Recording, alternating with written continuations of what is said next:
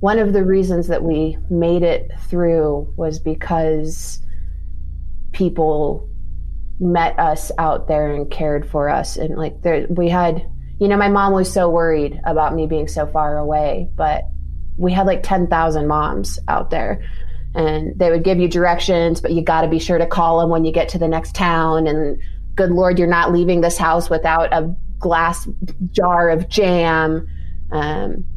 So those folks really helped us actually along the way. Hey, everyone. Welcome back to the Out and Back podcast presented by Gaia GPS. I'm your host, Shanti. And today, Out and Back podcast producer Mary, who you may remember from last week's episode, is going to join us for our chat with Bethany Hughes and Lauren Reed of Her Odyssey. Bethany and Lauren, or Fidget and Neon as they're known in the outdoor world, give us a recap of their great adventure across the Americas. They started their journey more than 5 years ago at the tip of South America, and since then they've been heading north, hiking, biking, and paddling their way to North America. They're here in the States now, waiting for COVID to subside so they can resume their trip north, so we figured in the meantime this would be a great time to catch up with them. We're excited to hear some tips from them about how to travel through the wilderness in foreign countries, and how to navigate respectfully through indigenous lands and cultures. Also, it can be a dangerous world out there, in some places at least. So we're also going to hear about how these two women have managed to keep themselves safe despite being on unfamiliar ground. Real quick before we begin, if you want to travel worldwide like Fidget and Neon are, you're going to want worldwide topo maps. And you're actually in luck if you're listening to this, because Gaia GPS happens to have topo maps for the entire globe.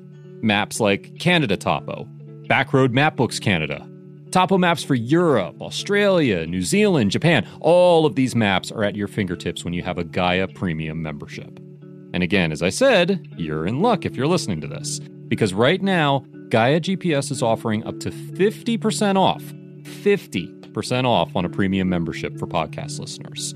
All you need to do to bag this sweet deal is go to GaiaGPS.com /podcast. Again, that's GaiaGPS.com, GaiaGPS.com /podcast. All right, without any further ado, here we go with Her Odyssey. Introducing Fidget and Neon, everybody. So joining us is Bethany Hughes, a.k.a. Fidget, and Lauren Reed, a.k.a. Neon. Thanks so much for being on the show, ladies. Thank you. Our pleasure. The way I want to start, actually, is I want to see with you guys actually introducing each other and learning about your background. Fidget, I'd love for you to introduce Neon to us, and Neon, love if you could introduce Fidget to us. Well, Neon was one time referred to as a hiking OG. She has now completed her Triple Crown, which means, well, she began with the Appalachian Trail, and then she hiked the Pacific Crest Trail where we met, and then she did the Continental Divide Trail. And in between, around and beside those trails, she picked up a couple bonus trails. She's also been a wilderness therapy guide for years. She's a climber, a paddler, an introvert, and somewhere along the odyssey that we've been on together, she started dabbling with the idea of cheating on through hiking with bike packing and has since become a pretty avid bike packer. She loves puzzles and pastries, and she hates fake banana flavoring. And real bananas. You don't like real bananas? No. Interesting. But banana bread, now, see? Neon, tell us about Fidget. Oh, man. So Fidget grew up all over the place as a kid and then kind of settled into Colorado as an adult. And she just has this drive and this passion that is palpable. I think at one point she said she could probably convince people to do just about anything, which is like a dangerous superpower to have. But yeah, she's been all over the place. She really enjoys like winter weather, whereas I'm a warm weather person. She's more of a cold weather person. Yeah, she's enjoys skiing and snowboarding, and teaching is a really big passion of hers.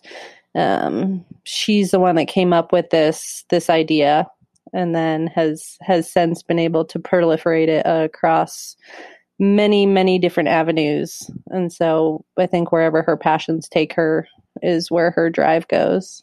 So again, how was it the two of you crossed paths and started hiking together? Cross paths? We crossed paths on the Pacific Crest Trail. We both hiked that in 2010, and met along the way. And we're traveling with different groups of people, but met up. And then we were able to migrate to becoming friends after the trail.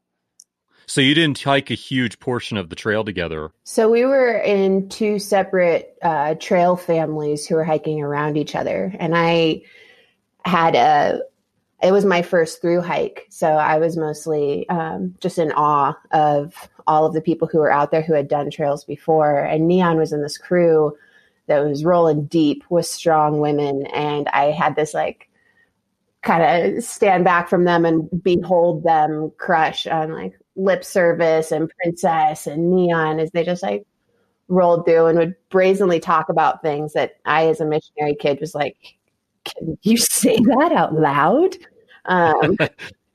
But we crossed paths, several times along that trail. And then after that, because of Neon living down in Moab and my living in Summit County, when things would get hot down there, sometimes she would come up and visit me. And when I got tired of the snow, I'd go down there and we'd mountain bike together.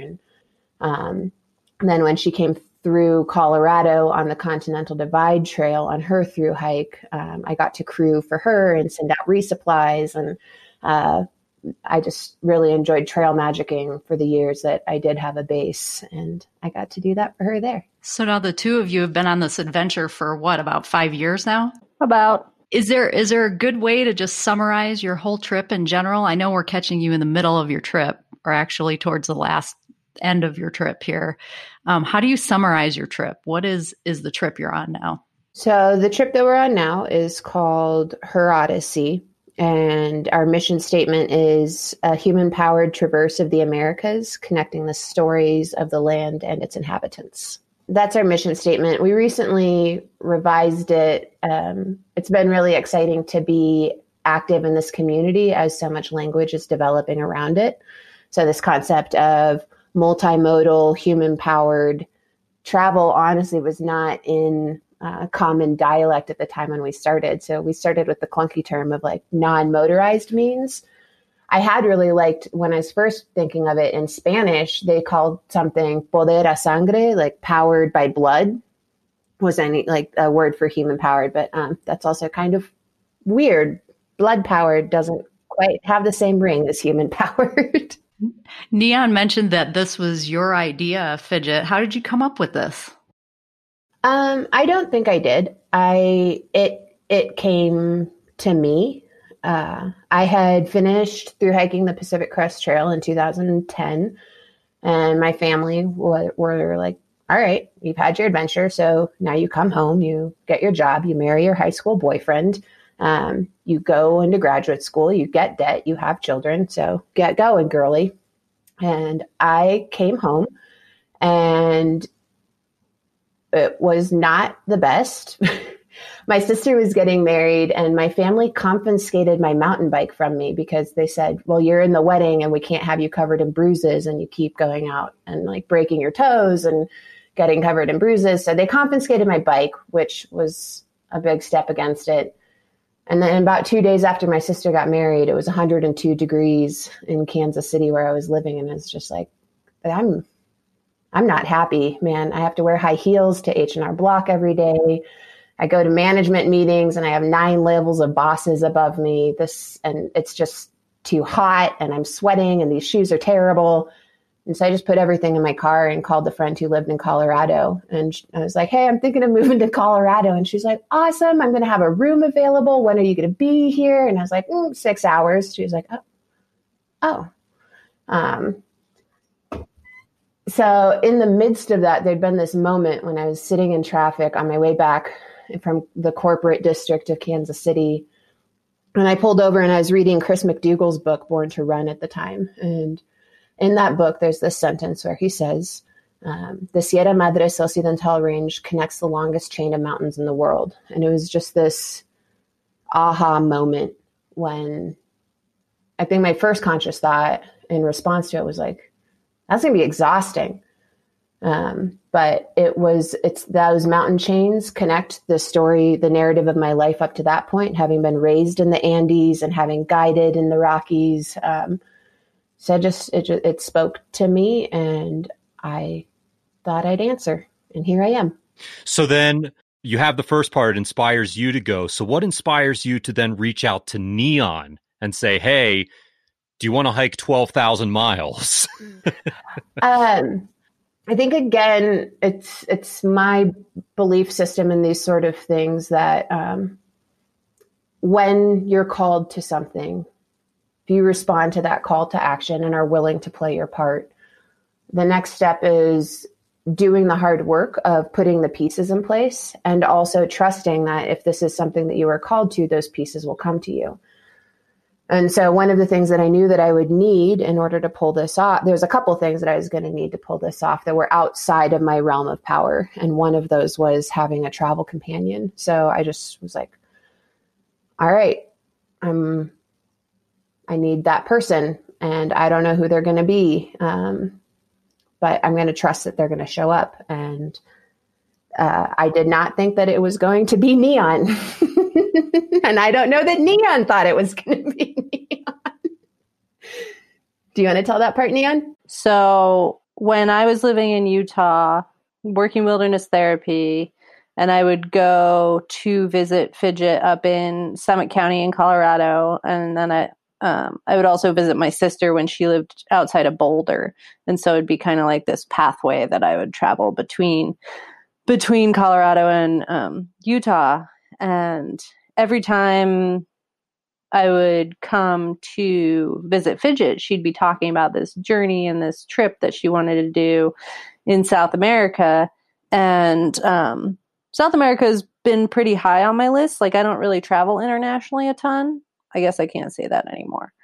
But before 2015, I didn't really travel internationally a ton. I had been to Europe, and that was about it.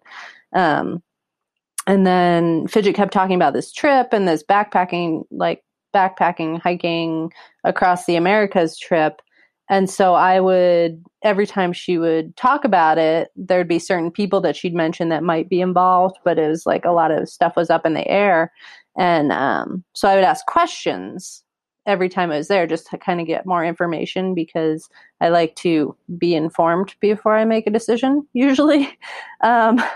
And I found out a couple years into this trip that when I would ask these questions, Fidget would just like make up an answer.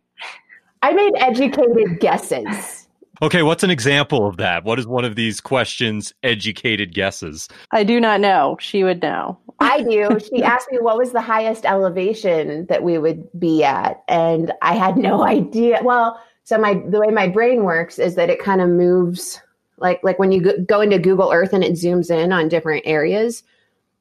My brain zoomed in on the area that, when I'd been looking at maps, seemed like it was the highest elevation, which was around Bolivia and Peru, which was on average about 12,000 feet in elevation. So I guesstimated that the highest elevation we would be at would probably be in the passes there at around 17,000 feet. And as it turns out, the highest pass we went through was 16,998 feet. So you were correct. Off by 2 feet. How could you? That's amazing. So are you guys different in nature, like your personalities? Yes. Describe the other to us. I guess the easiest way to describe it is there is a Venn diagram that we use at work. That is like one circle is logic and one circle is emotion. And then in between, like the connecting parts of the circle is where your like wise mind is supposed to be. It's a balance of logic and emotional. And like I usually lean towards the logic side, and Fidget is usually leaning towards the emotion side. And we've talked about it quite a bit because it's like we pull each other kind of more towards the center. One of the ways that we put it is that I get us out of town, usually with just my enthusiasm to get going. And then Neon gets us back into the next town because she's like, no, we're moving in this direction. We don't need to go in 7 different directions. Let's just keep going this way. And then I start to run out of cheese and then I follow her. Now, you mentioned the hike across Americas. I think that's a hard concept for people to really visualize. Can you just kind of describe generally the geography that you started from and where you're headed? So we started in the mountains of Tierra del Fuego, which is at the southern end. We walked across Patagonia northbound and we were following the Andes range the whole time, but we were kind of like meandering between Argentina and Chile. So basically right along the border, but it was very mountainous and there were some pretty high elevations. And then in Santiago, we kind of dropped, we went across the Andes from Santiago to Mendoza area. And then we're in the desert in northern Argentina and walking along dirt roads because we were uncertain about water. So we wanted to be able to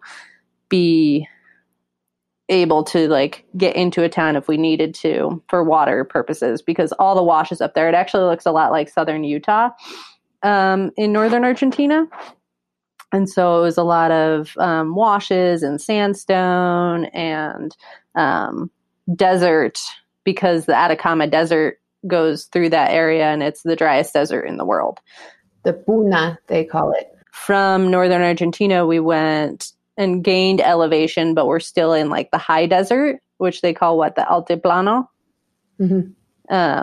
of Bolivia. And then from Bolivia north, it was a lot of still dry, a lot of salt flats and dry, deserty stuff. But then we were also up at 4,000 meters, which is about 13,000 feet.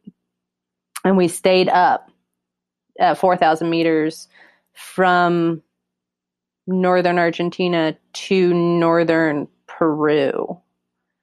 And once we were in Peru again, or back in Peru, we went from the desert areas to more mountainous ranges again. And so in Peru, they have these giant mountains that you've probably seen in photos around Cusco and the Cordillera, the different Cordillera ranges, the Cordillera Huayhuash, the Cordillera Blanco. That's a pretty popular one.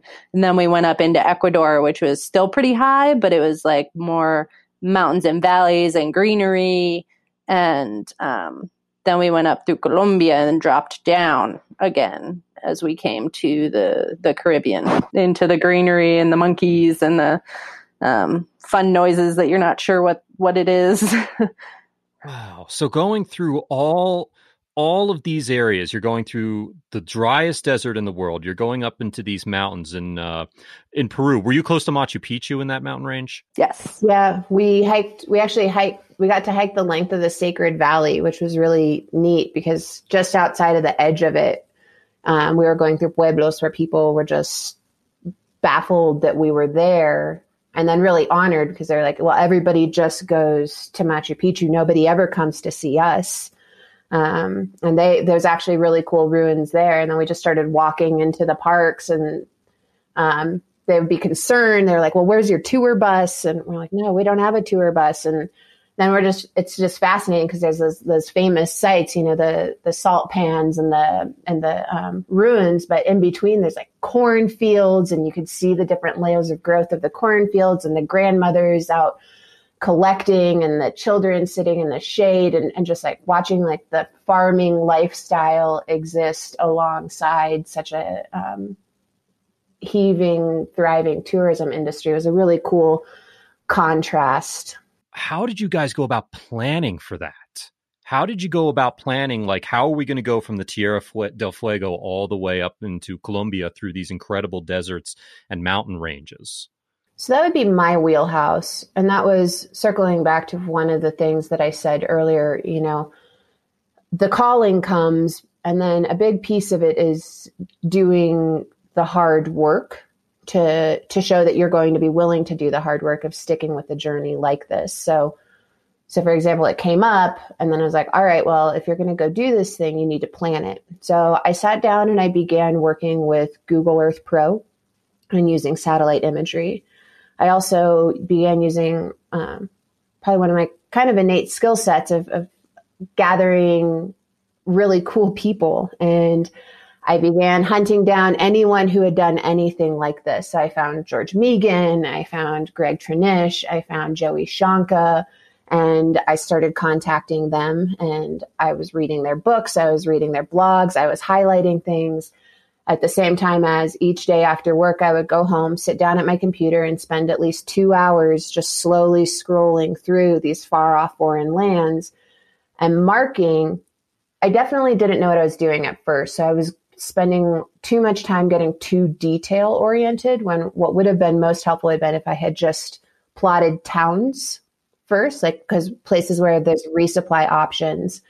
Because as we'll probably talk about later, then the route kind of fleshed itself out. But I spent about 3 years designing what I thought would be the framework for our movement. Fidget, you mentioned that you grew up in the Andes. Did that help you in your planning?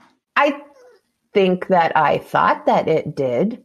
And then I got out there and realized that mountains are a lot different to navigate.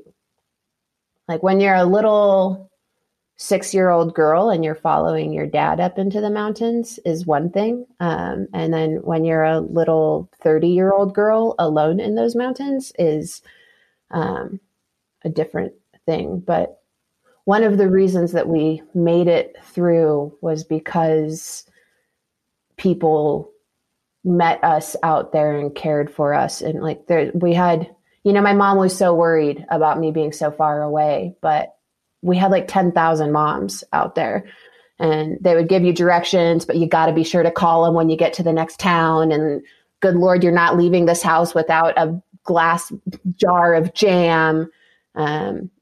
So those folks really helped us actually along the way. So I think I had an idea that I thought that I knew what I was doing, but it just took getting out there and realizing that I didn't know what I was doing, and then being okay with receiving direction from others. How much of a established trail were you following? Was there an established trail out there even? It was a mix.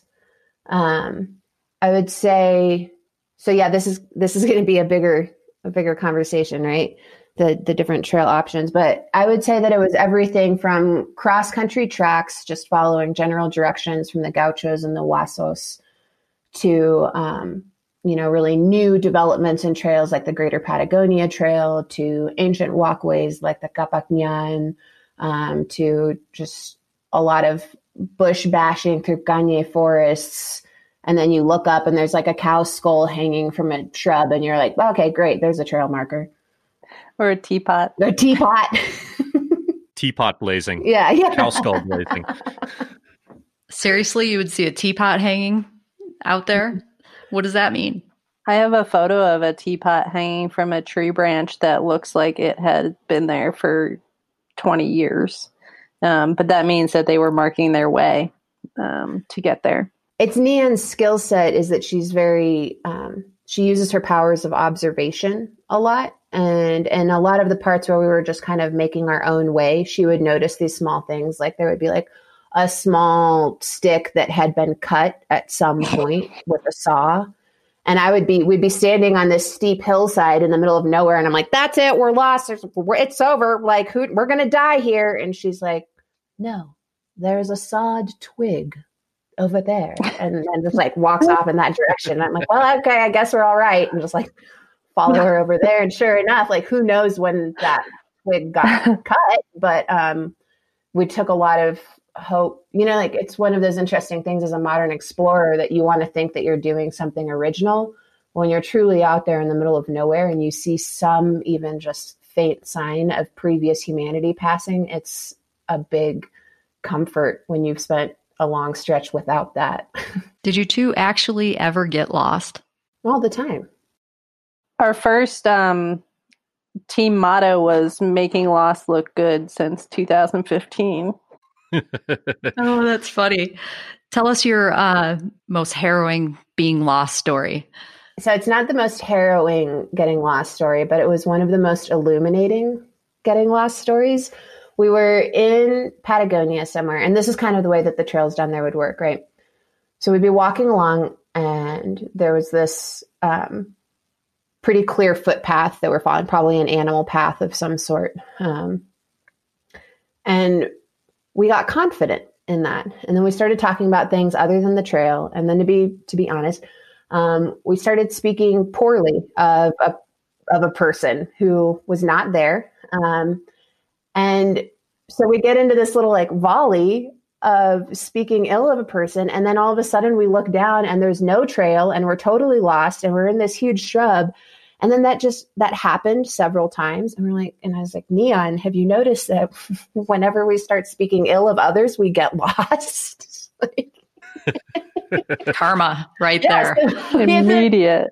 It's really cool how nature will teach you in those ways. And you only see it once you've learned to look for it, but it was repeated and it was enough to get through my thick skull. So then with you following these trails or just looking for ways to find your way around, like if there were traces of human activity, like a skull or a teapot or a sharpened stick, was that ever accidentally a case where you were stumbling onto someone else's property? Like, was there ever a time on the trail you were going through private property? Often. Like it's a trademark of the trail? Like, is private property unavoidable? One of the reasons that we don't make our routes public is actually because many of the routes that we followed were given to us by people based on our having built personal relationship with them. There's this different dichotomy in Latin America than there is in North America. If a person shares an information of a route if a person shares an information of their route with you, they then feel responsible for your well-being through that route. And therefore is frowned upon if you then just put that information out there for just anyone to use. Because a lot of it is the matter, in Argentina, it's a matter of drinking mate with the right people and spending a couple of days in town and meeting their children and meeting the grandparents and sharing a meal. And then what they're sharing is their heritage with you, the routes that their grandpa has always moved the cattle over.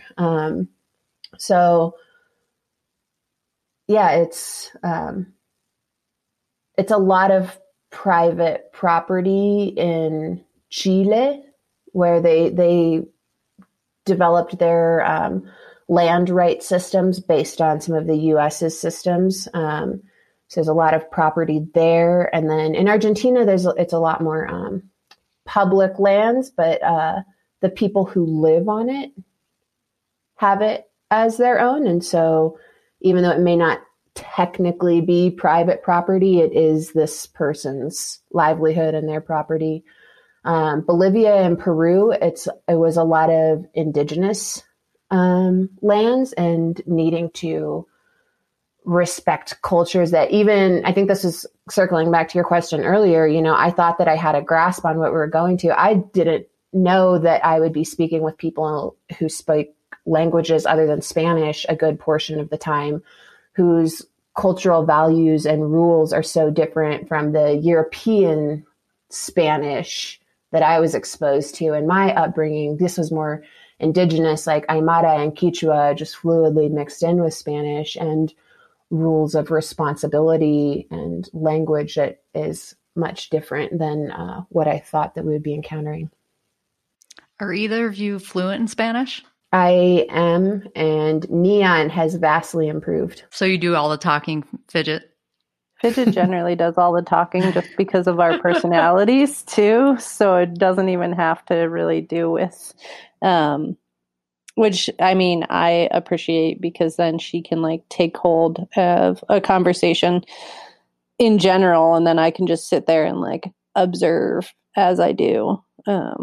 as she said earlier, like my observation practices, she'll be looking for something and like asking people about it. And I'll just look around and be like, oh, that says the word that means what we're looking for. Or sometimes it, like, again, with our balance of different characteristics of ourselves, like it ends up working out like half the time she figures it out first, the other half I figure it out first. Like it works really well.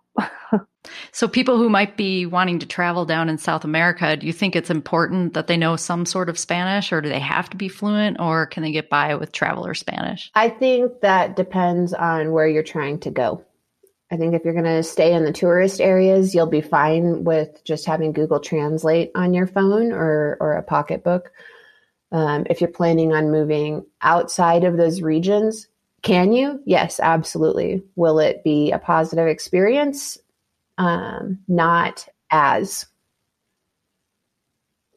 It's also just my personal opinion that it's a matter of respect, even in places.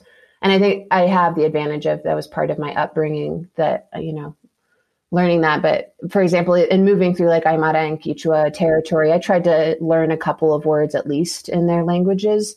And even if I couldn't progress in a conversation beyond them, it's a demonstration of goodwill and trying to meet them at their level. And there's a big part of it. So how would that be like if you're approaching a homestead, or you're going to be meeting with someone on their property and like then getting guidance from them of like how to go through the next section? How would you go through that from beginning to end in terms of interacting with the locals so it's a positive experience for you and it allows you to continue on at the same time? Tell the story of the couple in the Magallanes region, Neon. Oh, so it depends on the region. A lot of places, it's the person who is approaching's job to reach out to the person whose property it is. We had a very specific encounter down when we were that was probably like our first month, right outside of Punta Arenas, which is the furthest south city on mainland Chile. And there was this couple, and we were just like walking as we do. We came out of their back 40 and just showed up in their backyard, which tends to be how we show up to these different places. And the dude was we had just like come over. We had climbed his cattle gate because we didn't want to let his cows out. And he had just been watching, like standing there and watching. And then he was like headed from the barn to the house. And so we were like walking maybe like 50 feet behind him, but he just like walked to the house, and then he just stood in the front yard, or I guess backyard. He stood in the yard and his dog was with him, and we were just like talking about it. We were like, oh, should we approach? Like, should we ask him? And I was like, well, we need water. Like Fidget wasn't feeling really great, but there were only senos around. So that's like salt water, bays.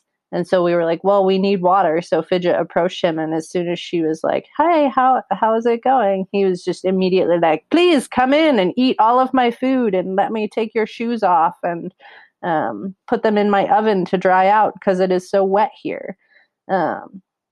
Yeah, so it's just like this amazing, like people talk about Patagonian hospitality, and you really don't understand that until you experience it. And then again, that becomes then the guest's obligation to kind of cut when the hospitality has been enough. How do you do that? It takes some work, and it takes some learning and observation. And I think this is something I feel like I hope that we can be giving to your listeners as some pointers in how to approach these interactions in a way that is a mutually positive experience. And one is, so yeah, like Neon told in the story, you announce yourself in some way. A way that we learned further on down the road is whistling. Not only to prevent negative encounters with defensive dogs, but it's also a way that they will hear and they'll know to come out.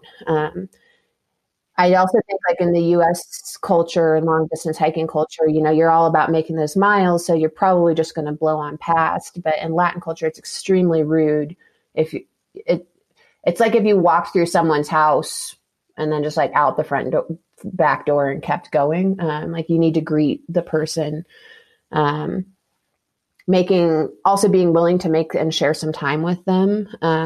And what we learned was to watch around their kitchen. Like one time we were with a gaucho who was who was offering us bread, but looking at his very sparse kitchen, we could see that that was his only piece of bread that he had made that for himself for his dinner that night.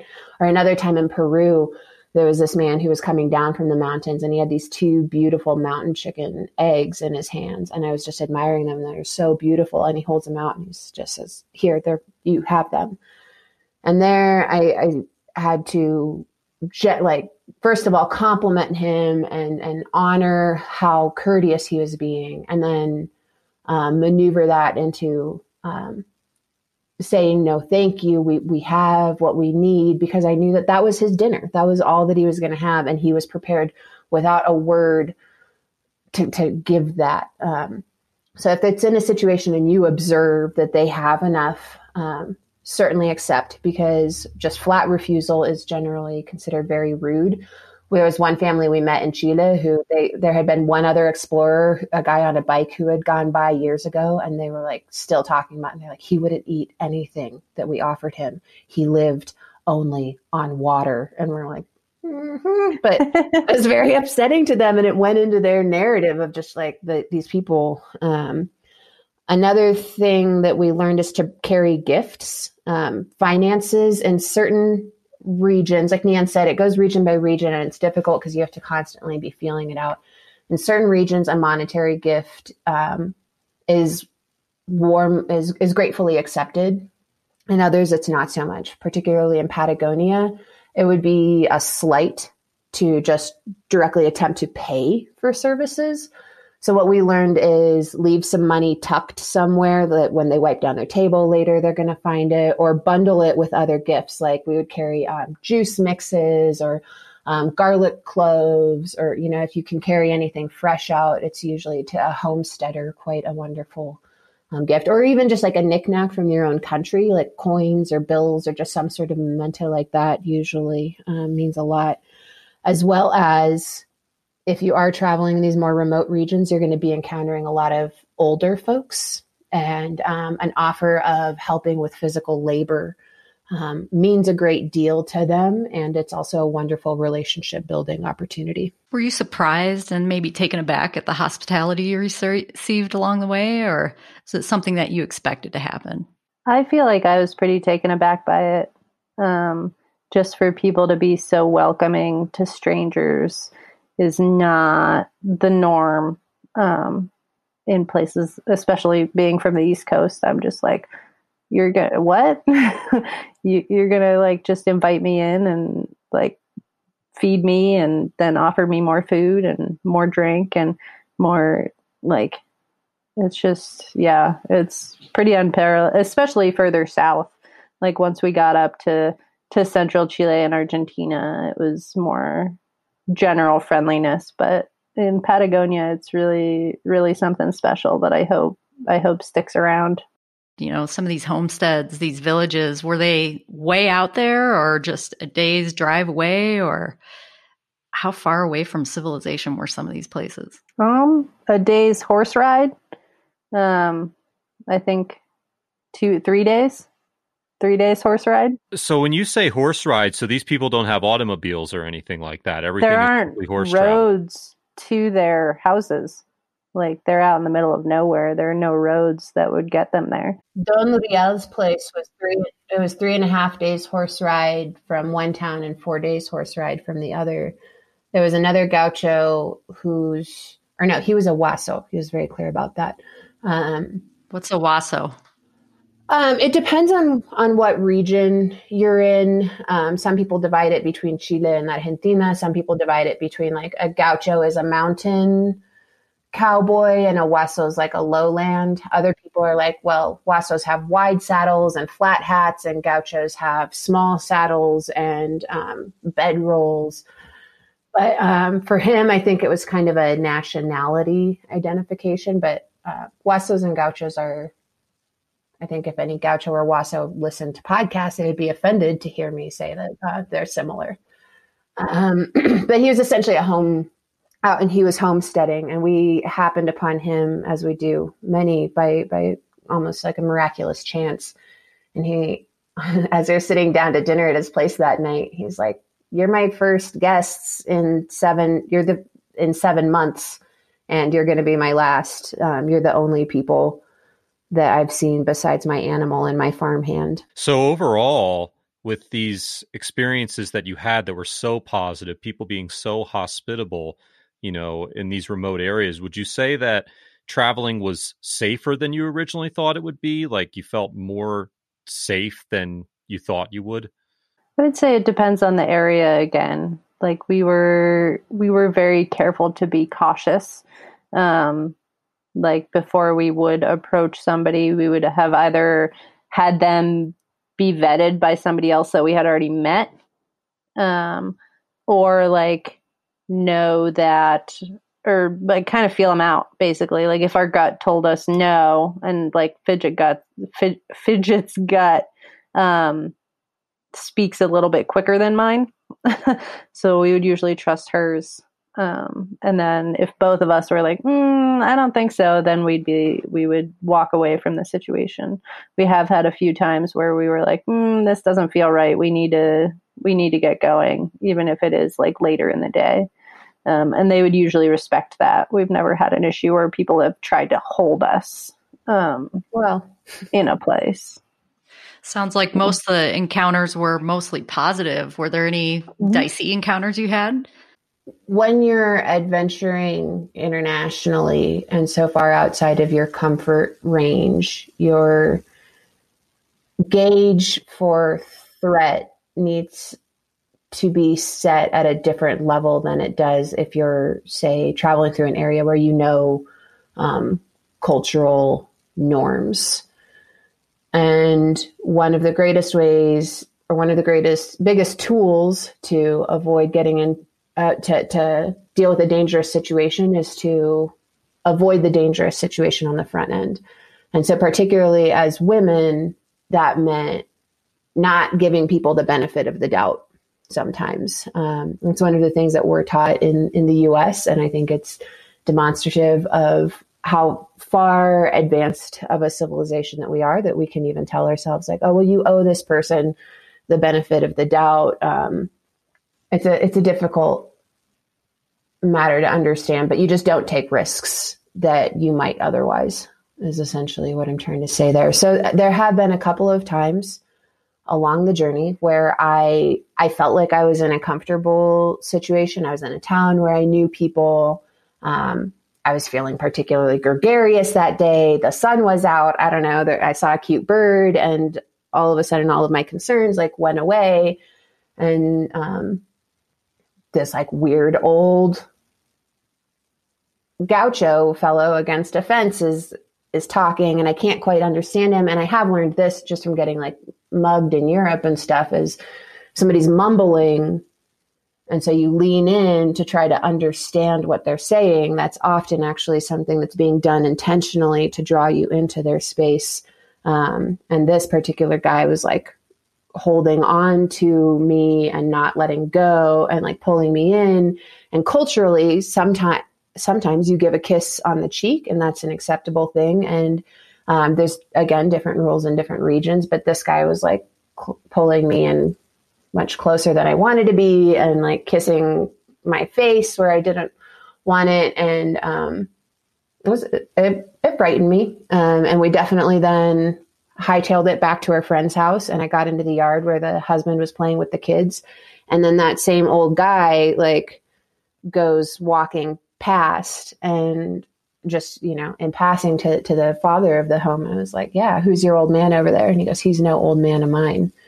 And he was a rancher from some very remote estancia out around the other side of the lake. And they were like, yeah, they found a girl's body tied up in his barn, and he's not a cool dude. And I was like, oh, neat, neat.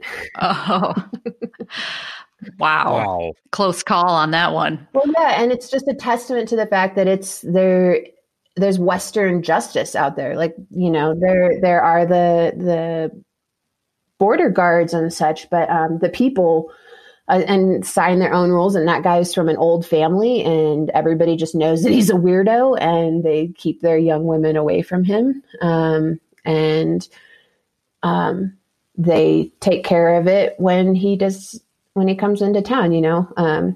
So it's just, yeah, there've been a number of situations in a variety of ways that were sketchy, but again, we were very well cared for. So did you discuss, like, did you have a prepared safety plan ahead of time as part of your planning for the trail, like a safety word? Did you carry like any self-defense or anything with you? We did our best to be prepared for the different situations at hand. Fidget was definitely on top of that we did have a safety word, and if either of us said it, like, we'd be out of there. No questions asked, even if it was just like a different concern. Some practical advice that I think anyone who would be looking at putting together a journey like this might benefit from is that, yeah, I did quite a bit of work in putting together a safety plan on the front end. And that involved having a point of contact in the United States. Shout out to my friend Matt Miller, who's military personnel who knows and has been abroad in sketchy zones. And he does calls with us periodically when we do this thing where probably about quarterly or whenever it comes up, we talk through an emergency situation. We'll spend about half a day to a full day. And whether it's if we as a team came upon, at first it was wilderness medicine, like how would we approach, who would take notes, who would perform CPR? We played that out. That moved into, as we were moving through Peru, where there had been some other tourists who'd been attacked by a town. We talked through that situation and contacted knowledgeable parties. As we moved into Colombia, where we knew kidnapping was a situation, we had a sit-down phone call with Matt, and he talked us through, here's what you do, here's what words do you need to know in Spanish, what do you do if someone tries to kidnap you in a public place or if you're out in the wilderness. So we navigated all of that.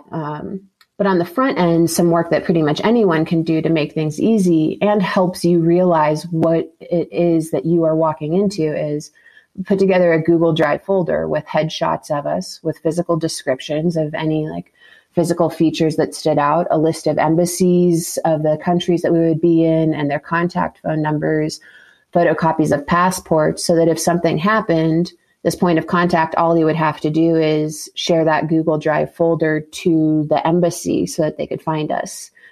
In my personal preparation, I put together a living will and testament. We both make sure we have travel insurance that has repatriation coverage so that they'll, if our bodies need to get back to the United States, that's not going to be a financial burden on our families. Is pretty important.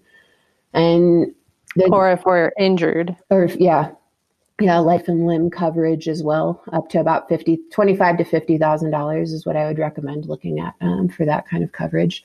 And that helps make it real, because I think when you're going for something like this, there's a lot of idealism on the front end, and that's wonderful to foster that.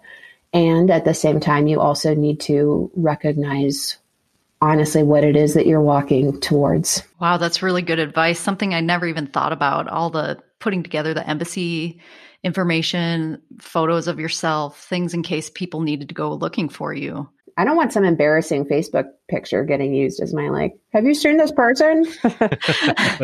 Totally. Idealistic is good. Idealism of that it's going to go well, that you're going to have great experiences, but also practical too.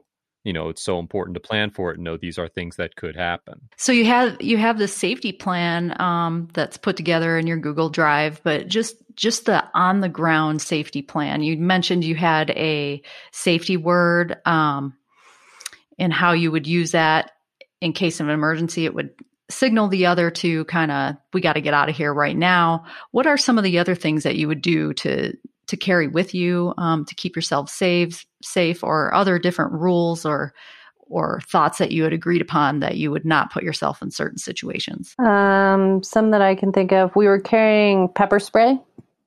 I stopped carrying it after a while, and Fidget was not very happy about that. But I forgot it one season.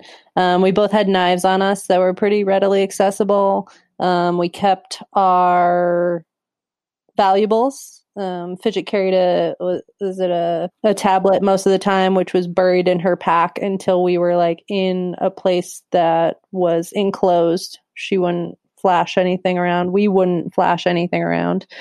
If we knew an area was going to be a little bit sketchier, we would hide our valuables deeper in our packs. We only kept out, especially through kind of areas that we had read up on and knew were a bit more we could get mugged areas. We would only keep out the money that we needed for that day, or that we thought we needed for that day. Everything else would be buried in our packs and probably in our like nasty, dirty laundry. We kept an eye out when we were in public. We had a rule that we wouldn't hike at night. Most of the time we wouldn't go out at night in cities alone. We would go out together. But even in some cities, we just wouldn't go out at night. We'd make sure to get everything done. Yeah. Because of the drinking, or at certain times of year, like certain holidays are big drinking holidays for, different countries, especially Independence Days, Sundays, Independence Days. What is it? Holidays like between Christmas and, New Year's. Everybody has off. So we would do our best to avoid situations that could lead towards more dangerous situations, especially like we would read up on different articles, like there were and it's sometimes it's scary to think about, but it's also real, kind of like how Fidget was talking about. Like I feel like it's better to be informed and to make an informed decision than just to pretend that women's bodies don't show up in bags on beaches sometimes. Which happened. It happened. While we were out there was a number of women being found like cut up in pieces and sunk in bags, like at the same time as we're getting messages from folks like, oh, I wish I was doing what you're doing. Sounds like a lot of fun. Have the time of your life. And we're like physically ill, because of where we were, and just getting a lot of news of that, which was one of the many reasons, and probably actually one of the more harrowing reasons that we carried our Garmin InReach. We've been really grateful for their support in that, and being able to have something sent out every couple minutes, and specifically having someone who we ask to check in on it every so often. And again, it was our safety guy, Matt, and we established, if you don't see the tracker moving in the direction of, at least generally in the direction of the route that we should be going, at 24 hours, reach out. If you haven't heard back by 36 hours, alert these 3 people who are in this spreadsheet. At 72 hours, go ahead and just send our information. Or I think it was at 2 days, it was like, try to reach out to us, via WhatsApp, or because sometimes like one piece of technology might have failed. It's like, reach out to us in all the ways. If you get no response, if you don't see movement, then at 3 days out, go ahead and share our information to the embassy. And then once we were in Colombia as well, it was, who would be, because down there, kidnapping is an industry. And so you have to like hire someone private, and it's kind of a business. So how would we navigate that?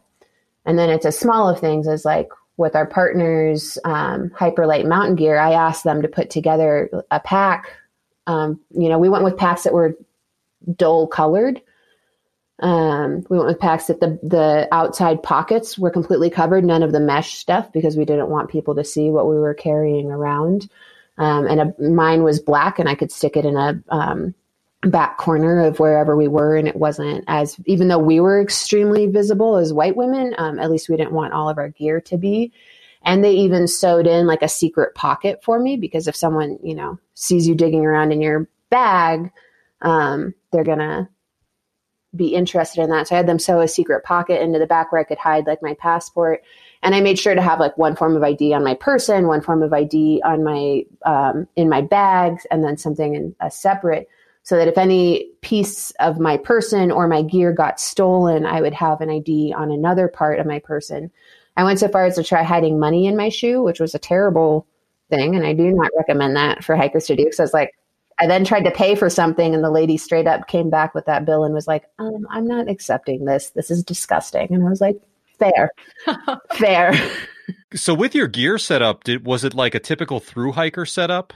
Or were there like specific pieces that were very unique to what you had? I'd say it was generally a thru hiker setup with a few additions, because we were going to be gone for so long. Like most thru hikes don't last 13 months. So we had most thru hikers don't carry a tablet. But we wanted to be able to share along the way. So we made some sacrifices in lightweight gear to be able to have the tablets and I had a Kindle that I would write on. And so we would be able to write and upload photos and do that kind of stuff while we were moving. And the post office system in South America is mostly defunct. So that's not a way you can't really have a bounce box. You can try, but it's not going to turn out the way that you want, and most of your stuff might get stolen. So yeah, I would say its basic gear was pretty similar, like sleeping system, cooking system. We were able to find unique ways to get some fuel for our alcohol stoves. What were you using for fuel down there? Did they have denatured alcohol or, heat or anything like that? Like petrol? I don't know exactly what they called it. I can't remember. But basically a lot of places, especially in like Bolivia, Peru, Ecuador, they had just these like gallons of alcohol that was probably a bit stronger than people should Grandpa's drink, but hooch. it was for drinking. It was Grandpa's hooch, and they would drink it until they went blind. Wow. Literally. It's like the XXX bottles. You would just watch for this plastic jug in the back of the store, and you would just like point at that, and they'd be like, no, dude, you don't want that. Like, you're a proper white woman. And then one time we got some packed out and it didn't light. And so I learned to, we would like go in and be like, hey, can I have a sample of it? And they'd be like, okay. And I would go out, dump it on the ground and light it on fire. And then I look up and like the whole plaza of people are just like staring at us as I walk back in, and I'm like, I'll take a liter. And they're like, who's this lady? Wow. That's one of the things about, the specialized gear that we've become accustomed to in the US, like what Nian was saying. When you're hiking internationally, we're prioritizing resilience over lightweight or over being ultralight, but you do still try to be lightweight because we're walking, 5 or 6 days a week for a 6-month, a 13-month, a 9-month stretch. And like she said, the mailing system is not an option. In the places where it does work, you're going to get taxed to high heaven on it. Gear shops are few and far between, and they're not getting the quality of gear that we are in the US. And all of that said, anywhere that you are, everything that you need to survive is available if you're prepared to adapt your gear to what the locals are using. So again, with the fuel adventure, in some places we're going to the hardware store and getting paint thinner. In other places it's Grandpa's hooch. In other places it was rubbing alcohol, but then we got into Ecuador where they weren't allowed to have rubbing alcohol that was stronger than 70%, and that doesn't burn above 12,000 feet. So it was having an adaptable stove. Like one of our partners is Tokes, and they just have these little cans. And if it burns, it works. And, like I had tried having, an MSR stove the first season.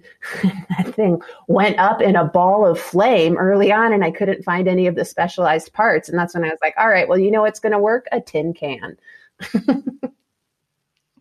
Yep. The good old cat food can, right?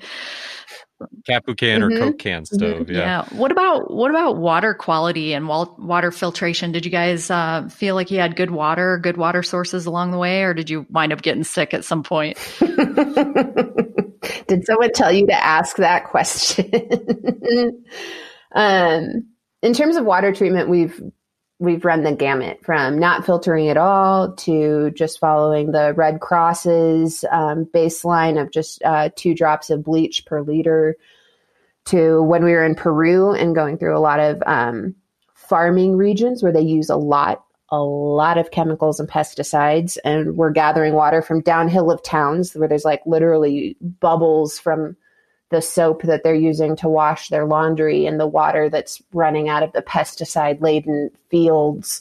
I was using a Sawyer S3 to try to squeeze water, and also, yes, we got sick.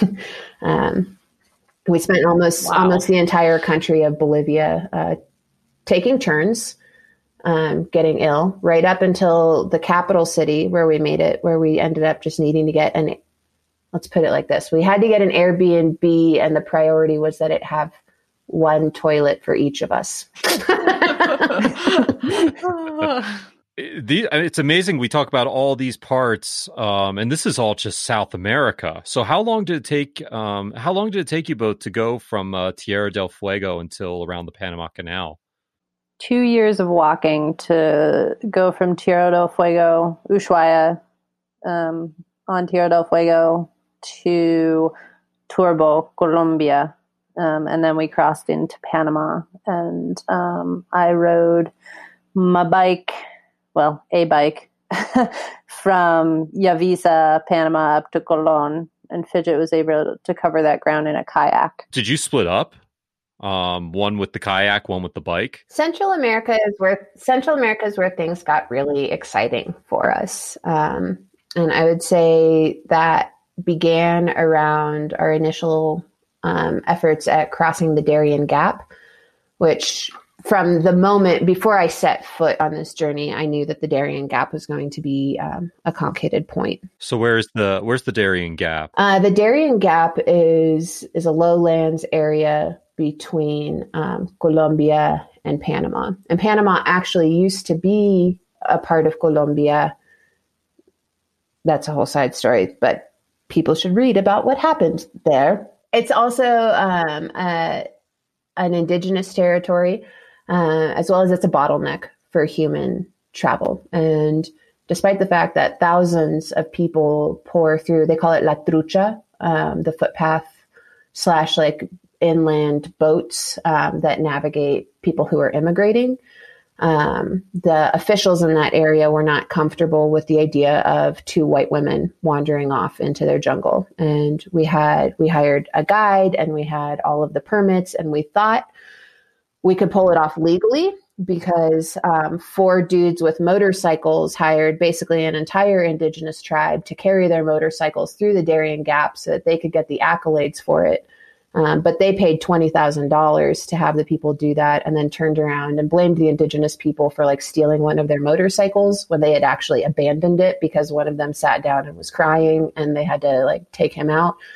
So because of the most recent experience having been people assuming that they should be carried through and paying exorbitant amounts of money, it set this precedent.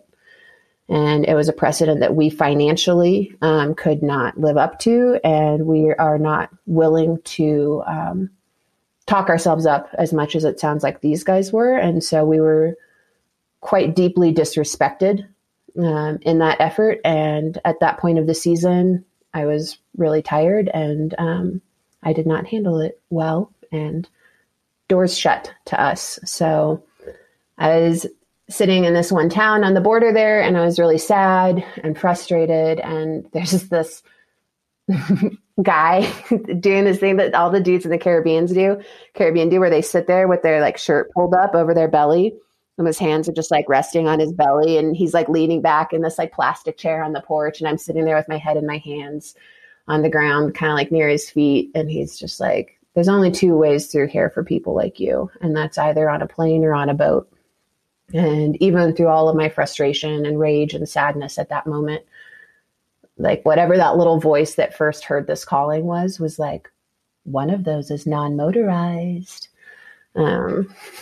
So because of the need to get my head back on, we like pulled out for a little bit and settled down and talked with the guys at Track Kayaks and got boats. And we found another bike packer who he pack rafted the Gunayala, the section of the Darien Gap. And we're able to, I think his name is Johan, and used his information, and off of that designed a kayaking route that went from Lake Nicaragua back down to Turbo, Colombia, where we had left off the walking. So did you guys split up? I'm still not sure. Did you guys split up then? And Fidget, you went kayaking, and Neon, you went on your bike, correct? They happened at different times. Okay. So I think that just adds to the confusion. So, but we would split up sometimes, like even in South America, you spend so much time with somebody. Like we talk about this often, where we've spent probably more time than most married couples have spent in their lifetimes together. We've spent it in the past 4 or 5 years. So we would find these breaks to actually be helpful and useful to kind of just like reset and kind of think separately. Because sometimes I know I have trouble when there are all these like outside voices saying things to me. Like it's hard for me to concentrate on what's important to me. So even when we were walking through, we started doing this, our second or third season, where we would, if both of us felt comfortable, we would walk separately for like a couple of days. If we were like, okay, we're in Ecuador now, like it's pretty safe here. I haven't felt like I was in danger for the past week or two. I need some time to like hike alone, and just like we'd follow the same route. Like we both have route finding equipment on our person. So we would be able to follow this almost the same route, and then like show up in the next town and reconvene. And it was just good for our psyches. Just to take a little break. Yeah. So then you've had your time with boating and biking. So at this point, you're approaching Costa Rica? We crossed Costa Rica. So the kayaking portion has been that we both kayaked from Lake Nicaragua back down to Panama. And at Panama, Neon returned to the United States, and I continued on, and I paddled with a gal named Eileen through the Cunayala. I think most folks would know, in the north would know of it as the San Blas Islands, but the Cuna are the people. And it's an archipelago of 360 islands, and there's an extremely touristy part of it. And then further south of that, it becomes rockier as you approach the Darien Gap. And so that was where like Eileen and I were camping one morning, and just all of a sudden a bunch of military personnel with assault rifles come fading out of the jungle towards us, and want to see our papers, and navigating that sort of territory. So that paddle of the Cunayala of the Panamanian coast back to Colombia was about a month. And then, because at that point we had shifted, because in South America, the seasons are the opposite in the Southern Hemisphere. And then in the Northern Hemisphere, all of a sudden it was flipped. And it was also a very particular snow year in 2019. So I through hiked the Continental Divide Trail southbound, while Neon bike packed the new Wild West route southbound. The Wild West route goes from Canada to Mexico, and it goes through western Montana down into Idaho, actually right past Park City, right through Park City, Idaho, Utah, Arizona. And it's separate from the Arizona Trail because it's more of a dirt roads trail route. Then like the Arizona Trail can be bike packed as well, but it's single track. So it's the Wild West route is more of like these dirt roads that you're going through the mountains on. And so now this was 2019 that you had been doing this stretch, Continental Divide Trail, the Wild West route.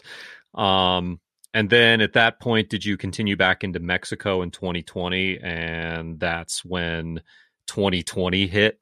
Yeah. So when I first had this vision, it was it was a single line. It was entirely to be done by foot. It would be uninterrupted. And the journey was going to just be my life. And the people I would connect with would be those that I met. This entire component of sharing it, of making it an international effort of putting it on the internet, of making it public, came on in other ways. As that happened, I also realized that I'm a person who chafes under too much structure. And I knew that if I set too strict of a vision for myself, I would become unhappy in that. So, and that was where I moved. I allowed myself the wiggle room of non-motorized means. And then we also opted to allow ourselves lateral movement, thus it not necessarily being one connected line. And, because we've walked past through areas that are wiped out by mudslides or have been taken over by mining or volcanoes or natural or ice field, border issues, we've allowed ourselves lateral movement. So while we both finished at the U.S.-Mexico border, we then moved laterally over to the Baja Divide because it would be my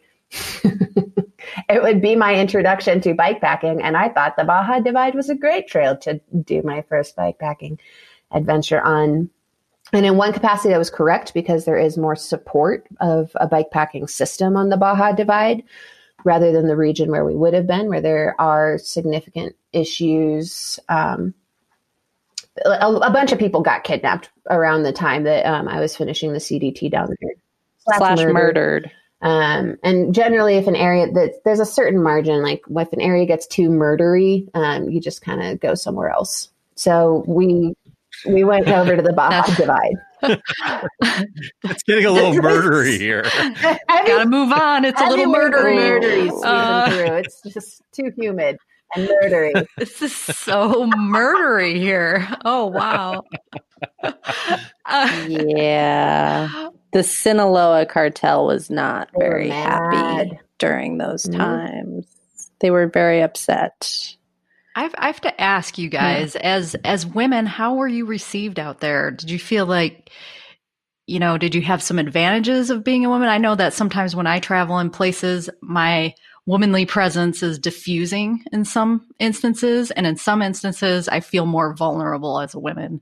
I think there were definitely times when it was advantageous, especially talking and hearing stories about the men who have been before us. Men have this, at least the men that choose to walk across continents have this very what's it called?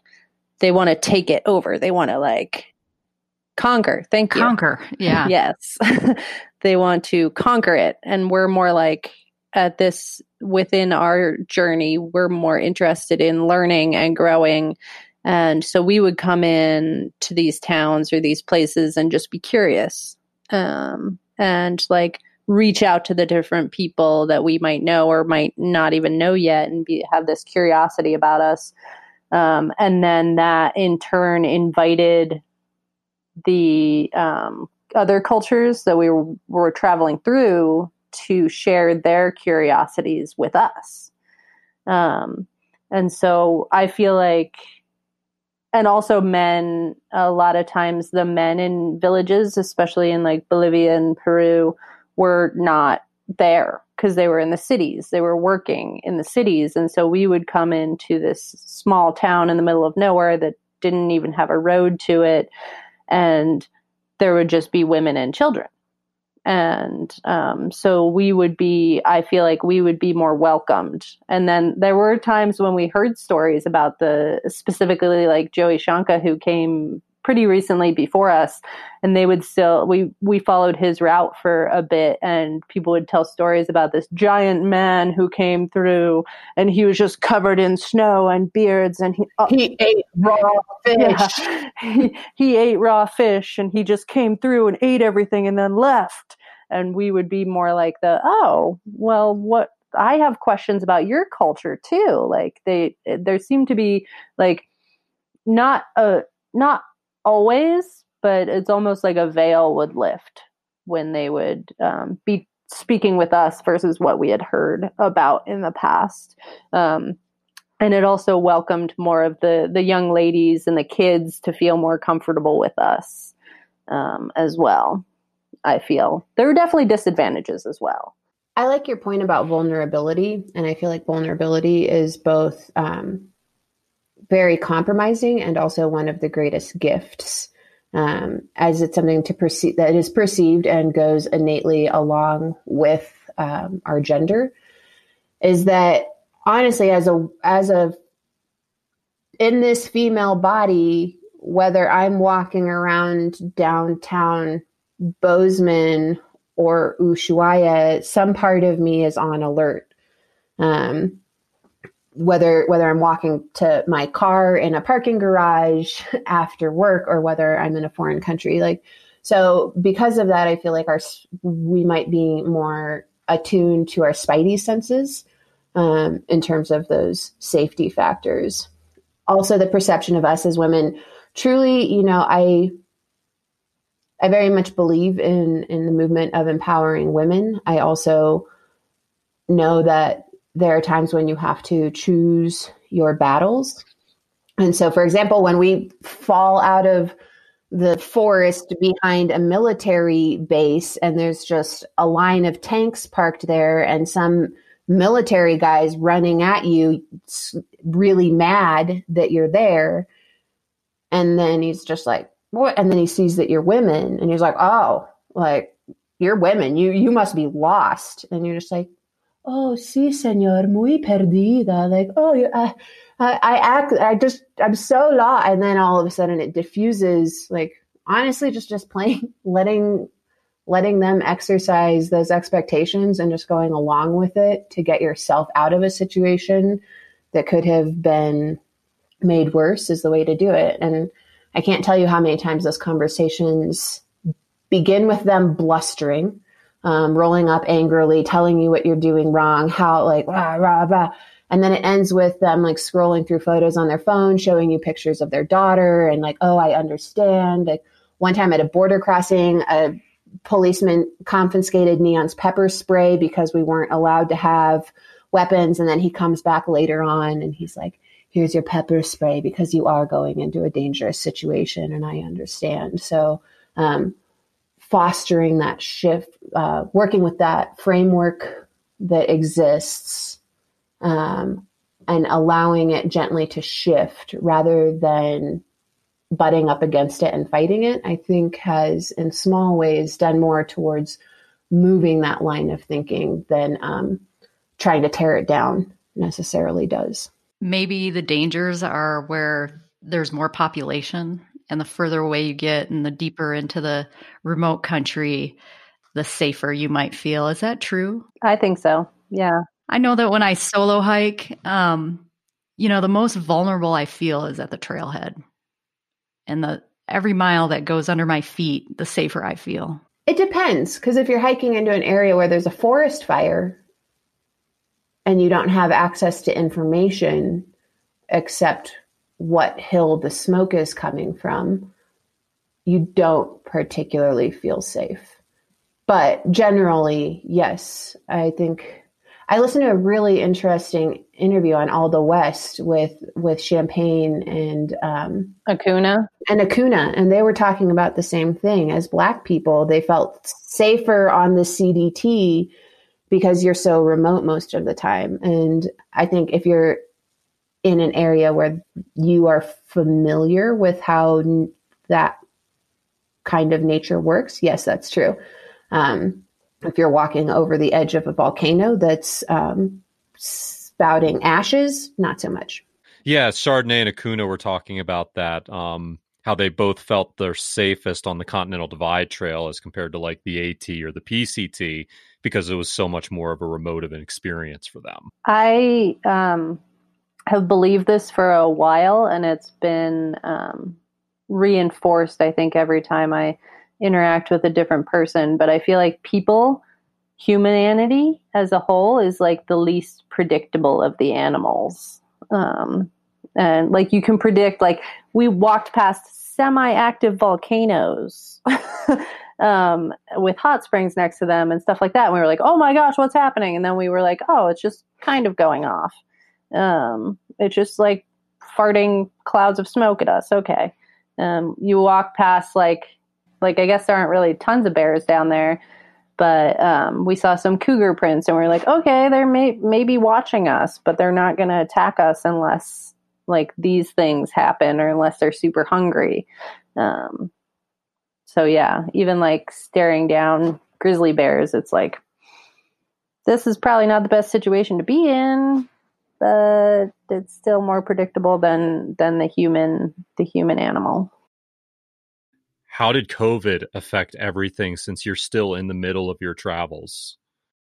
So we were continuing our bike packing on the mainland of Mexico when we began to hear about COVID.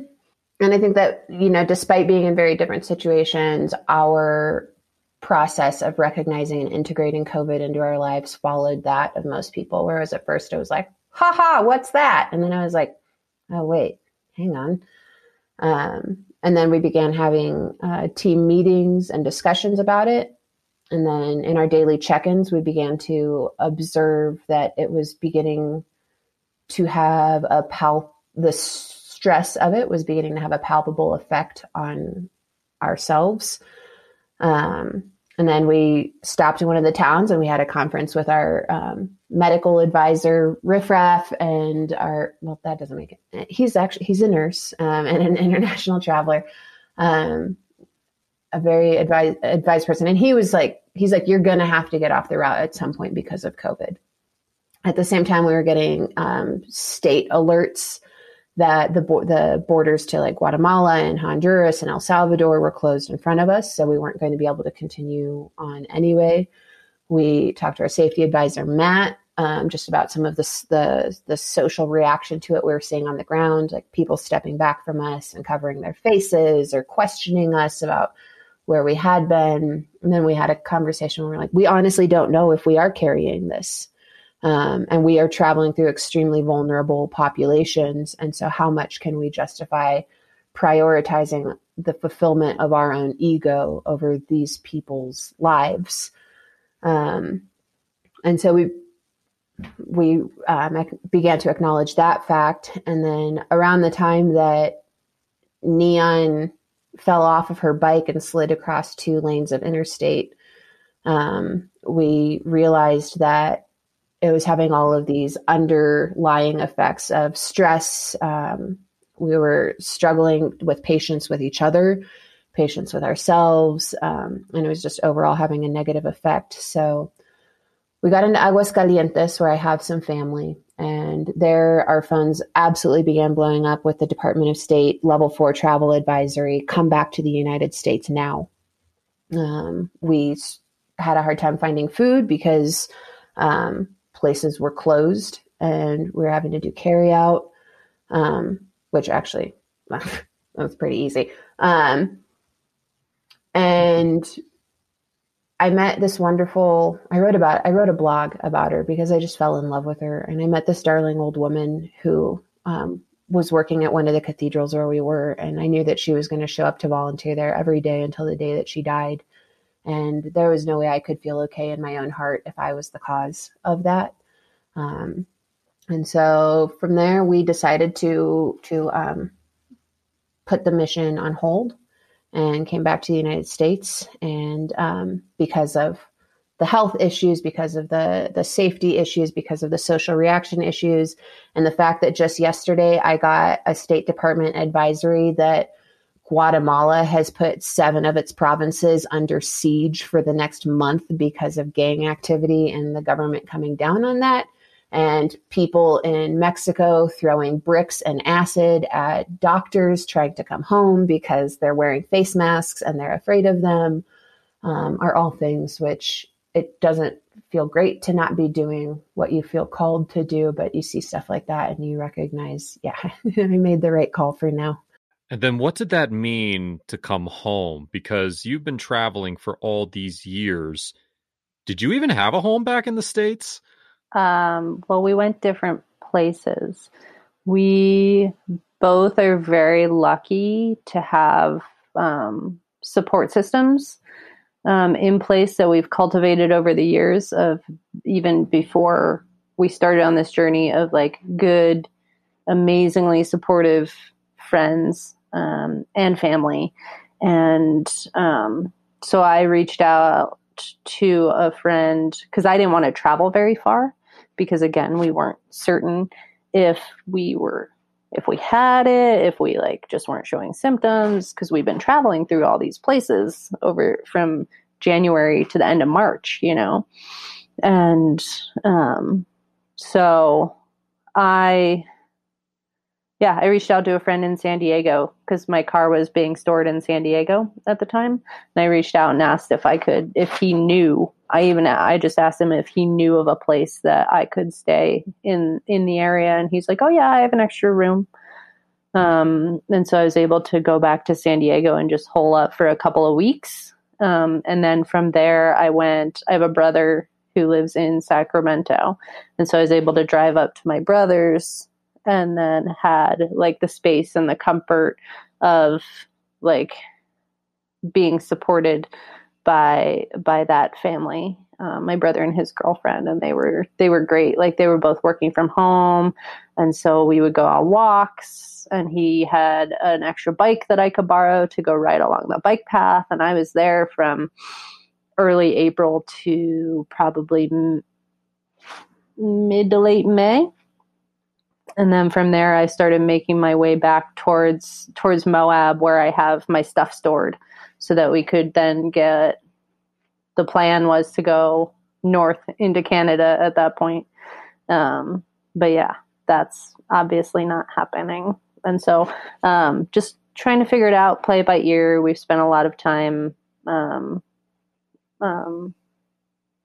We've spent a lot of time cultivating these relationships, as well as the ones in South America. So it's been super, super helpful, and grateful for that.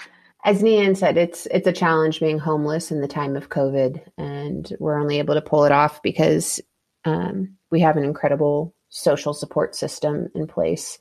The sacrifices that we've made in terms of security financially has been more than made up for in the relationships that we have. For me, what since COVID has looked like is that I went back to a cattle ranch that I worked on in Montana as a youth and helped with the lambing and the calving season up there, thinking that we would be able to proceed on into Canada on the Great Divide Trail this summer.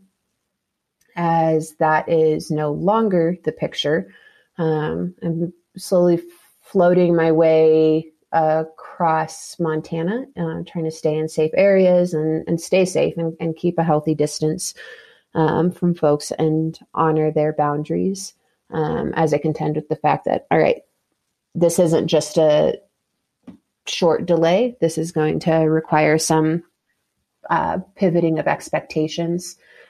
And so Nian and I actually got together at the point that we had been anticipating crossing into Canada. And we went for a backpacking trip in the Bob Marshall Wilderness. And it was really cool to remind ourselves why it is that we do what we do, and what that ignites in us and what we love. And also to recognize that now it just feels like in every single way possible, everything around us in terms of the virus and in terms of the social conversations afoot is an invitation to be still and to hear. And so we're focusing more on the storytelling and community building component of Her Odyssey. And I actually just yesterday got offered a space. I would still have to pay for it, but a writing residency where I could post up for the next 4 months and work on putting together the various notes and the text that I've collected from across South America, because it's long been a calling. Yeah, it's long been a calling to that the heritage from this will be a book. Storytelling is a gift that runs in my family, and writing is a particular vein of that, which ignites me. And so I'm right now exploring how I could financially make that happen in order to hold that space, in order to create this text. What is the end goal of the route? So ultimately, our objective is to get to the Arctic Ocean. Initially, we had intended to do that by moving over through Alaska, just because my mushing friends are up there and I love Alaska. In a practical sense, we've now recognized that will add another season on the northern stretch. So the route that I am exploring right now, so we have 2 pieces left to do. We have to clean up the floating chunk left in Central America once things settle down there enough to be safely traversed. That's the lower part of Mexico and Guatemala, Honduras, back to Nicaragua, assuming they lost their records from the last time we were there. And then up into Canada, and our plan there is to hike the Great Divide Trail, which ends just south, it ends about 100 condor kilometers south of where the Arctic drainage begins, with the Parsnip River. And we would likely paddle that out to I believe it's the Beaufort Sea. Is this 2-3 years still in the making, or 2 more hiking seasons? What does this look like to you, do you think? Right now, I'm at a place of realizing that planning now is not a time for setting parameters for planning.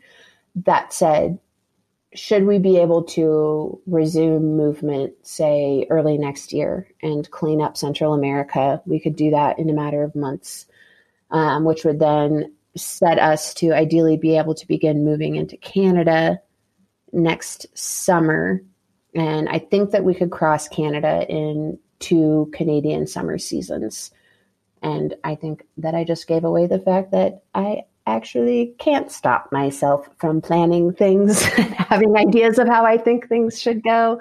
But that would be the ideal play out. So that would be probably 2 more years.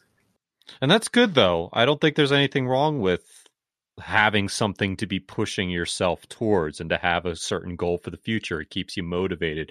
It keeps you trucking along. Well, I just thought, I was like, it took Ulysses 10 years to do his Odyssey, so I'm going to do mine in half that time. Ha, ha, ha. And now here we are looking at something more like 7 years instead of 5. So joke's on me. But I also believe that having an aim and having a structure to it is pretty important to balance because it's a balance game, right? Of letting the journey define itself, and to follow where the path leads, as well as knowing where it is that you're going to. Are we leaving anything out? I just feel like if you have users who are interested or who are dreaming of grand exploits, get comfortable with getting lost. It's not as terrible as it feels the first few times. Like, you can get good at being lost, and that's a valuable skill. As well as, please, when you're on someone else's turf, honor them above honoring your own intent with them And just know that particularly in South America, although I've seen it in Nepal and other places I've traveled as well, it's the humblest people who will give the most. And it's wonderful how that makes your spirit feel. There's also just a very hard reality of they may be giving you their last bit of food, and you're probably going to go write an amazing Instagram post about how inspiring that is and get a bunch of likes, but they are going to be hungry that night. So please balance those things in your narrative. It seems like a hard balance to strike, right? Because you also want to be respectful and take their gifts. And yet you know that by taking their gifts, you're also going to have a profound impact on what they have to eat that day. And so I bet it took some learning on to, find that perfect line. Well, I think that's it. And I don't think there is a perfect line because it changes so much. And I think that's another big part of it is you're going to get it wrong. There's been so many times we've walked out of town and I've been kicking myself about like, oh my God, I can't believe that you just took that from that person, or how rude was that? And there's a stage of the development of growth in this that's helpful, that shame can cause you to reflect more deeply, but don't stay there. You then move on from that and you use that information gain to do better next time. And next time you're going to probably do it wrong in the opposite direction, but you're going to do it a little bit less wrong. And it's like a pendulum, right? And eventually you'll get to somewhere that you are perceptive enough and you are considerate enough and you are equipped to be able to meet people at this wonderful level of mutual respect and honor. And man, that's really where it's at. More than a physical place. It's for me, it's that relationship point that's really makes international travel and this kind of hardship worth enduring. Do you think you learned most of it along the way, or did you come there knowing just what to do? I did not come there knowing just what to do. It took a lot of scraping a lot of layers of varnish and, like what Neon said, others' expectations off to get to a place where you can be raw enough that you meet people with integrity, but also well-constructed and well-versed enough to be supportive to them. So thank you again so much for sharing this story with us. We always like to wrap these up by asking a couple of quick, simple questions relating to travel and get your opinions on each of them. So first question, what is the grossest thing each of you has eaten on this trip? Chuño. What's that? Chuño. It's an Aymara. It's these dehydrated, rehydrated potatoes that taste like fish dirt. Don't tell any Aymara people that I said that. They're really proud of it. Okay. How about you, Neon? I'm a picky-ish eater, so there are a few things that I can think of, but blood sausage is probably pretty high up there. I tried it once and I was just like almost puked. It was so nasty. Blood sausage. What is that? It's literally sausage casing filled with blood and like other nasty bits black. and pieces of. It's black, and then when they heat it up, it's liquid. And then when it cools down, it becomes solid again. Semi-solid. Yummy. But the dehydrated, rehydrated potatoes just became a joke at some point for us because we were just like, so delicious. Sounds like the ultimate bangers and mash meal right there. Second question. What has been each of your favorite countries and why? I feel like Argentina was one of my more favorite countries because Chileans speak this Spanish that is pretty impossible for even Spanish speakers to understand because they have different like nicknames and words for like every little thing, and like it's just they all use Chilean slang. And then you go when it was the beginning of our trip, so we were like going between the countries, and every time we got into Argentina again, I was like, oh, I do understand Spanish. What was the one thing you didn't expect or were surprised of during this trip? Simultaneously realizing how little power I have and also how powerful I am. And those things seemed diametrically opposed to me, but I actually found them to be parallel in the journey. But the thing that sticks out to me is like, I didn't anticipate it would have such a community aspect to it, because that's just not the way that I've done adventures in the past. And then like being able to learn and grow within that community aspect, I think has been super just generally helpful in my development as a human being. And so I didn't expect it to be as impactful as it became. Has this trip changed you in any way? In just about every way. Yeah, I would say so. In what way? Well, kind of like at the beginning or earlier when I was talking about our different personality types and how we kind of, Fidget and I both like kind of pull each other closer to center with that. It's like I've become more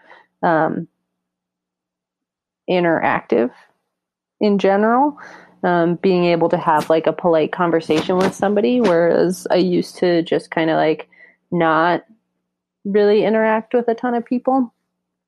And then just kind of like share in the experience instead of like, oh, I'm out here for adventure. It's like, oh, now I'm out here for like all these different reasons, and these people get to be part of it too.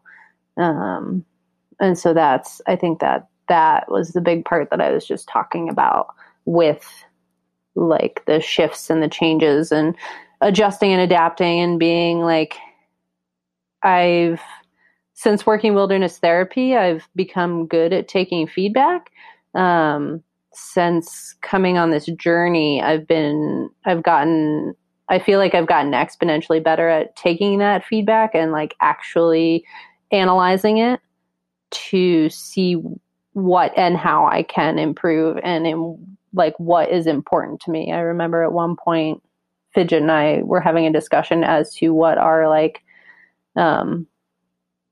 basic principles are in life. And I had like never really had that thought before. I've just like been going through my life based on these like principles that I hadn't even defined. And so to be able to set that like more intentionality behind life and lifestyle, and just like when you're walking, you have a lot of time to think when you're not lost. So it's like you just wander along and you're like, oh, what about this?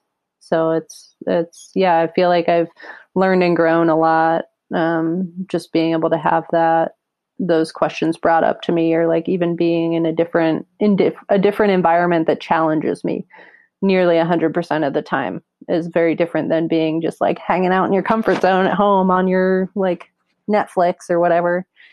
You have to go out and experience it to fully appreciate. And I think challenging yourself is something that a lot of humans don't really do anymore.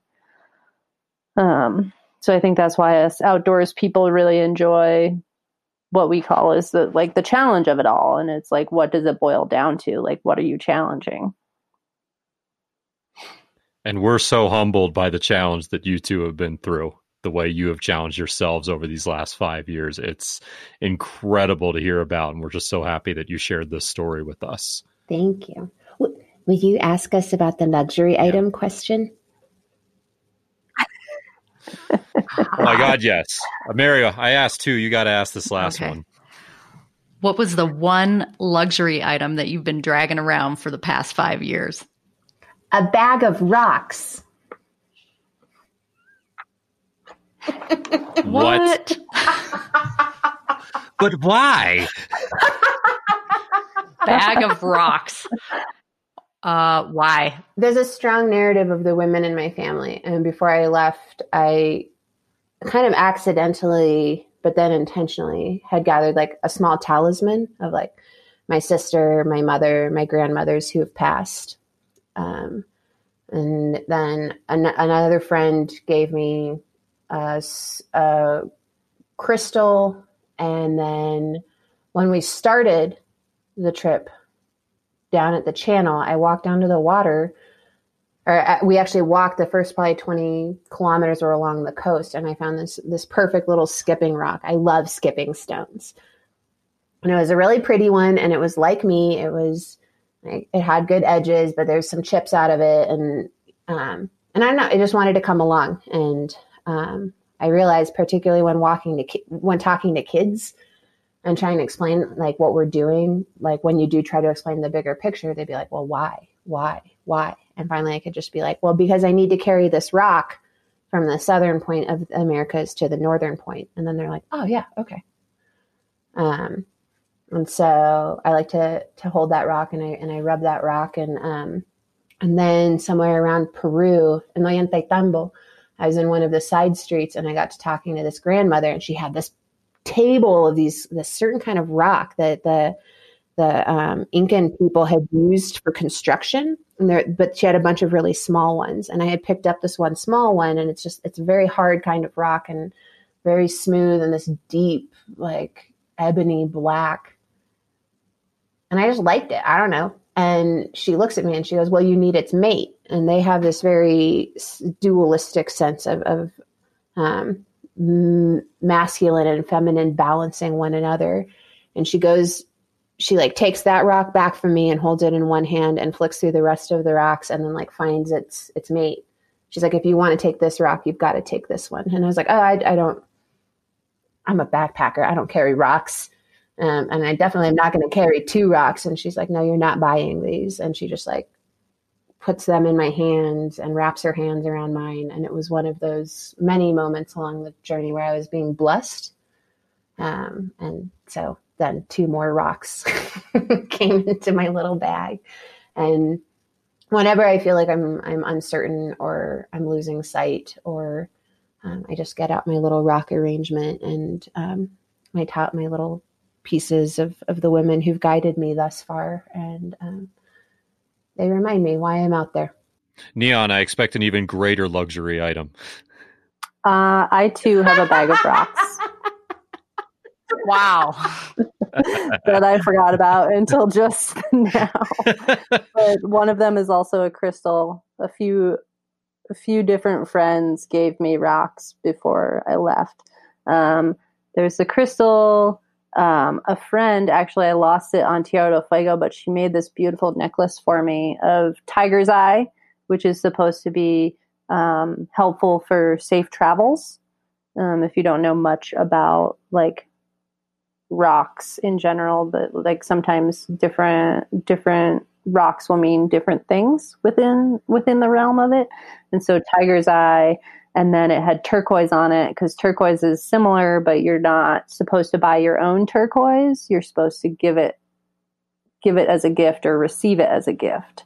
And then it also had some little, I forget what they're called, but it's like the within the desert realm and specifically within the wilderness therapy realm, there are these little seeds that the animals will eat, and then they like leave them the husks of the seeds behind.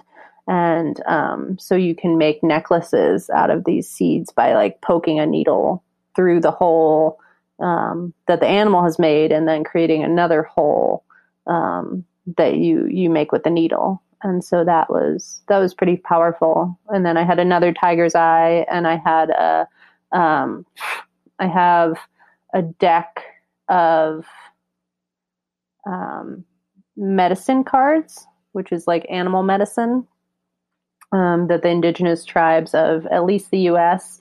used to believe in, well, still probably do, in the totem animals. And every person has like animals that call to them at different times, and they help for different reasons. And so they all have different meanings behind them. And so I had a blank card that was like an animal medicine card, just depending on which animal needed to be called upon at that time. I know across central Argentina, Fidget decided that owls were my animal because they just kept showing up, talk to her. like literally popping out of the ground. They would definitely come talk to me. And then I don't know what it's been further north. I need to pay more attention. Well, I think we've had a lot of different luxury items, the chair, the pillow.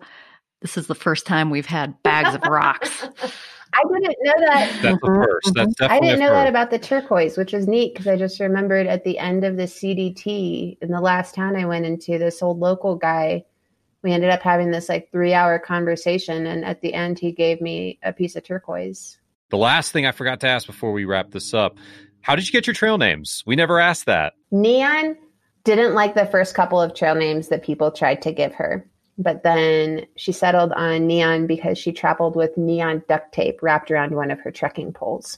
And Fidget actually met our medical advisor, and he gave her the trail name of Fidget when she was getting ready the night before, as she is a night person. She was getting ready at the man's house in San Diego to do the PCT. And she was just like, well, everybody should know exactly what's in their backpack and where. And so she was just like messing around with her backpack and unpacking stuff and repacking stuff and unpacking stuff and repacking stuff. And the riffraff was like, man, you should just be called Fidget.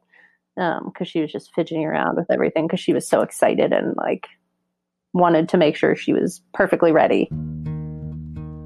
Well, Neon, Fidget, thank you so much for coming on here and sharing our story with us. And I mean, above anything else, we all wish you best of luck with everything. I mean, I just hope COVID's over soon, if anything, so that you two can get yourselves to Alaska and get this amazing trip completely wrapped up. Thank you so much. Thank you. A huge thanks to Fidget and Neon for coming on the show. And we wish them, of course, the best of luck when they continue on their way north. Now, you can follow their journey on Instagram, YouTube, or on their blog. Just look up Her Odyssey in order to find them. You can also support them on Patreon. We'll include links to their Patreon and their channels in our show notes on the Gaia GPS blog, so make sure to check that out when you have a second. Next week, we're talking with National Park Guidebook author Scott Turner. He's written Hike the Parks guides for Zion, Bryce, Sequoia, Kings Canyon, and Joshua Tree. And his next book, due out in 2021, will highlight the big one, Yosemite. Scott's going to give us some tips on how to make the most out of a one-day visit to any national park. He also spills his secrets to avoid park crowds and what to carry in your pack on a day hike. If you love national parks or day hiking, or both, then do yourself a favor and make sure to check out our show next week. In the meantime, if you liked today's show or any of our past ones, please make sure to leave us a review on iTunes. Those reviews really keep us going and make my day a little bit brighter, and they also signal to us what sort of stories you want to hear. And while you're at it, don't forget to subscribe to our show too. Finally, don't forget to snag that great deal on Gaia GPS that we talked about at the start of the episode. Go to GaiaGPS.com/podcast. That's GaiaGPS.com/podcast to get up to 50% off on a premium membership. Until next time, I'm your host, Shanti. Have a great week, everyone.